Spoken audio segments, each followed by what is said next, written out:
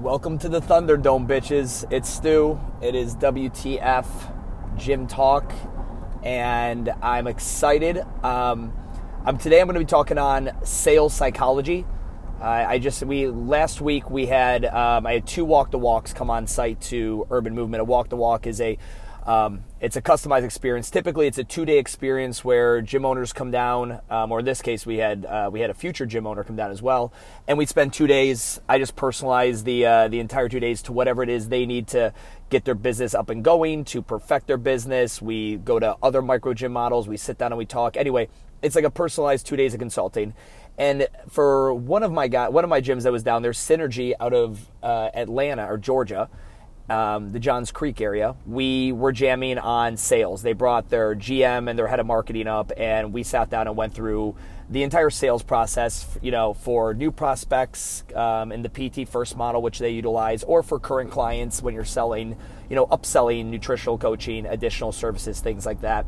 And a lot of the sales psychology stuff we talked on, I just realized, out of all the guys that do what I do as far as helping gym owners, none of us, I'm including myself in this, I don't think any of us talk about real sales tactics and psychology enough. I really don't. So that's what this is going to be about. So if you're interested in that, keep listening. I also want to let everyone know we'll be doing my first What the Fuck Gym Talk seminar this summer. We're looking in June, and it'll be in New Jersey. Official dates, official location, all the fine details are to drop next week. But if any of you guys are in the in the area, or you feel like flying in and spending 2 days kicking it with me, going over sales training, we're going to talk things like how to do proper price raises, staff incentives, coming up with compensation plans, all that kind of good shit. None of this high level like how to pursue excellence. No shade on anyone, but if you want to come in for 2 days, it's literally going to be all tactics, like shit you're literally could begin doing the very next fucking Monday. So the high level stuff is great, and I love the macro pursuing excellence. And I'm not knocking Bergeron's book, guys. I use the term pursuing excellence all the time. I'm just talking that this will be a very tactics centered scenario. I highly recommend, if you have anyone in the sales role for your gym, we will be doing a lot of sales training. I recommend bringing them as well. So more details for that later. Let's get into some sales psychology today. I want you guys to understand this notion, right? This is the number one sentence thesis for this podcast. People that inquire to your gym are purchasing emotionally, not rationally. All right? If I were to move to New York City, I would look for two things. Number one, where am I going to live? And number two, where am I going to work out? And for a lot of you, it's the same way. Because where I'm going to eat and sleep is a big deal. But then honestly, the second and maybe more important is where am I going to fitness? Because that's a big part of my life. A lot of the people that are walking in our gyms are not rational about their fitness. All right? A lot of them are making decisions about their fitness for the first time or the first time in a while, right? If they were rational about fitness decisions, they wouldn't be 30 pounds overweight, and they wouldn't, have all the issues that they do currently have. There is a portion of the population, which we get a lot, which are people making rational decisions where I left another CrossFit gym and I want to try you out. Or I moved, like the scenario I gave. I moved and I've now relocated your city and I need to create my fitness routine. Or the evolution, right? I was running and then I did Orange Theory for a while, and now I want to check out this CrossFit thing, right? Those are people making rational decisions. What we're going to get into is even those people are also making emotional ones. But with that being said, I want you to understand that everyone coming in your gym is at the root base cause making an emotional decision more than they're making a rational one, all right? With that being said, a few things you need to make sure from a sales psychology standpoint you understand. There is always a deeper reason than the superficial one they give. Saying I want to lose 20 pounds does not mean you've uncovered their why. Someone says, I want to lose 20 pounds. You need to figure out why 20. First, you need to know where they're at right now, right? Okay, Sally, we just weighed you. And if you're not weighing your prospects, you're fucking up. You weigh 200 pounds.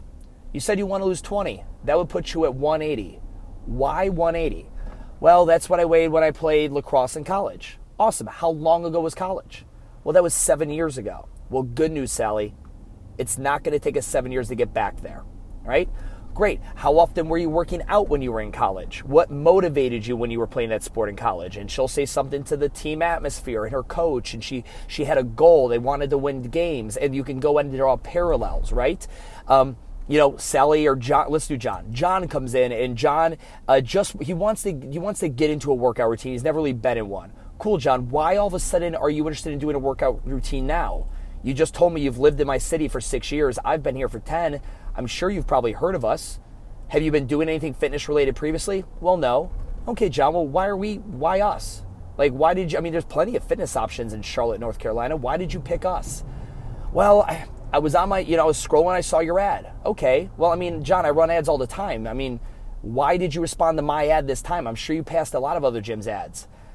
Well, I don't know. You guys look like look like a cool place. And, I just looked at your website. I'm like, cool. What did you like about the website? Well, I like that you start with one-on-one first, or I like that you guys have a good class schedule, or I like that you do this. Get into the why, right? And if you dig deep enough, you might find that, okay, well, I was scrolling and I was kind of in a mood because the guy that shares the cubicle next to me, he always talks about working out. He's such a douche, but he just got promoted. So I'm like, fuck it, I'm going to start working out. Like, you might get to that reason if you ask the right questions. You got to realize that in sales psychology, your role is 80% of the time to be asking questions and then stop talking. Let them do the talking. You are only talking 20% of the time. That is where you are answering questions, or at a precise time in the consultation, you are talking about the onboarding process and talking about how, your service operates, how it works, what's going to happen next. But when you guys really keep in there that the end result, the win or the loss on the day of selling this individual is finding out the emotional reason why they came in.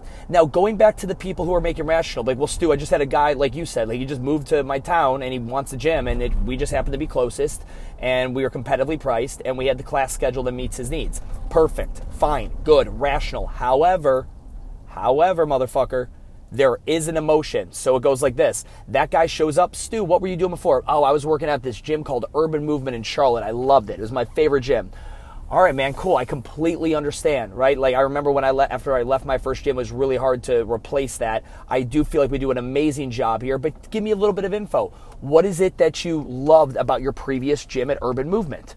And I would say things like, I love the programming, and I love the facilities were so nice, and the showers were amazing, and top of the line everything, and it was clean.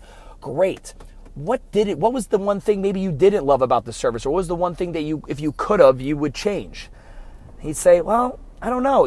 The classes all started at the half hour with, honestly, my work schedule that just never worked out well for me. I wish they would have, they didn't ever carry supplements, or they didn't do this kind of workout, or whatever. They will now be giving you some emotional responses, things they didn't like, and they'll be telling you why they didn't like it. There's nobody who just has literally everything in the world good to say about their previous fitness experience, right? You were running? Great. What did you love about running? It was easy for me to start off with. What did you not love about running? I didn't like doing it by myself. It was hard to do when it was cold outside and early in the morning. Cool. You were doing Iron Tribe. What did you love about Iron Tribe? I loved it. It was my first time ever using a barbell and being on a pull-up bar and being in a group training atmosphere. Awesome. What did you not love about Iron Tribe? They made me pray before class, and the coaches were inattentive, or whatever it may be. So even those showing up with rational reasons still have emotional ones. Sales psychology tip for the day, kids. Everyone walking in your door has a reason to be there. They're going to present as logical, rational reasons. Those are superficial. If you really want to sell, and you want to sell like my gyms do, selling $700 a PT at the point of sale, $350, $500 a PT at the point of sale, you need to get down to the real emotional reasons. You are not going to sell someone, again, to sell a $150 membership, you could do that via fucking text. That is not, there's no craft involved in that. So those of you guys who suck selling $150 memberships, you need to come see my ass in New Jersey. But if you're selling PT at the point of sale, or high-end 6-week challenges, or you're just selling things that have a higher price point that you actually have to have some tact in sales, you need to realize that the people that win in sales are the ones that figure out the emotional reason that they have the problem. Guys, that's it. Talk to you soon. Keep a lookout for more information on the seminar coming to New Jersey this June, and I will talk with you later.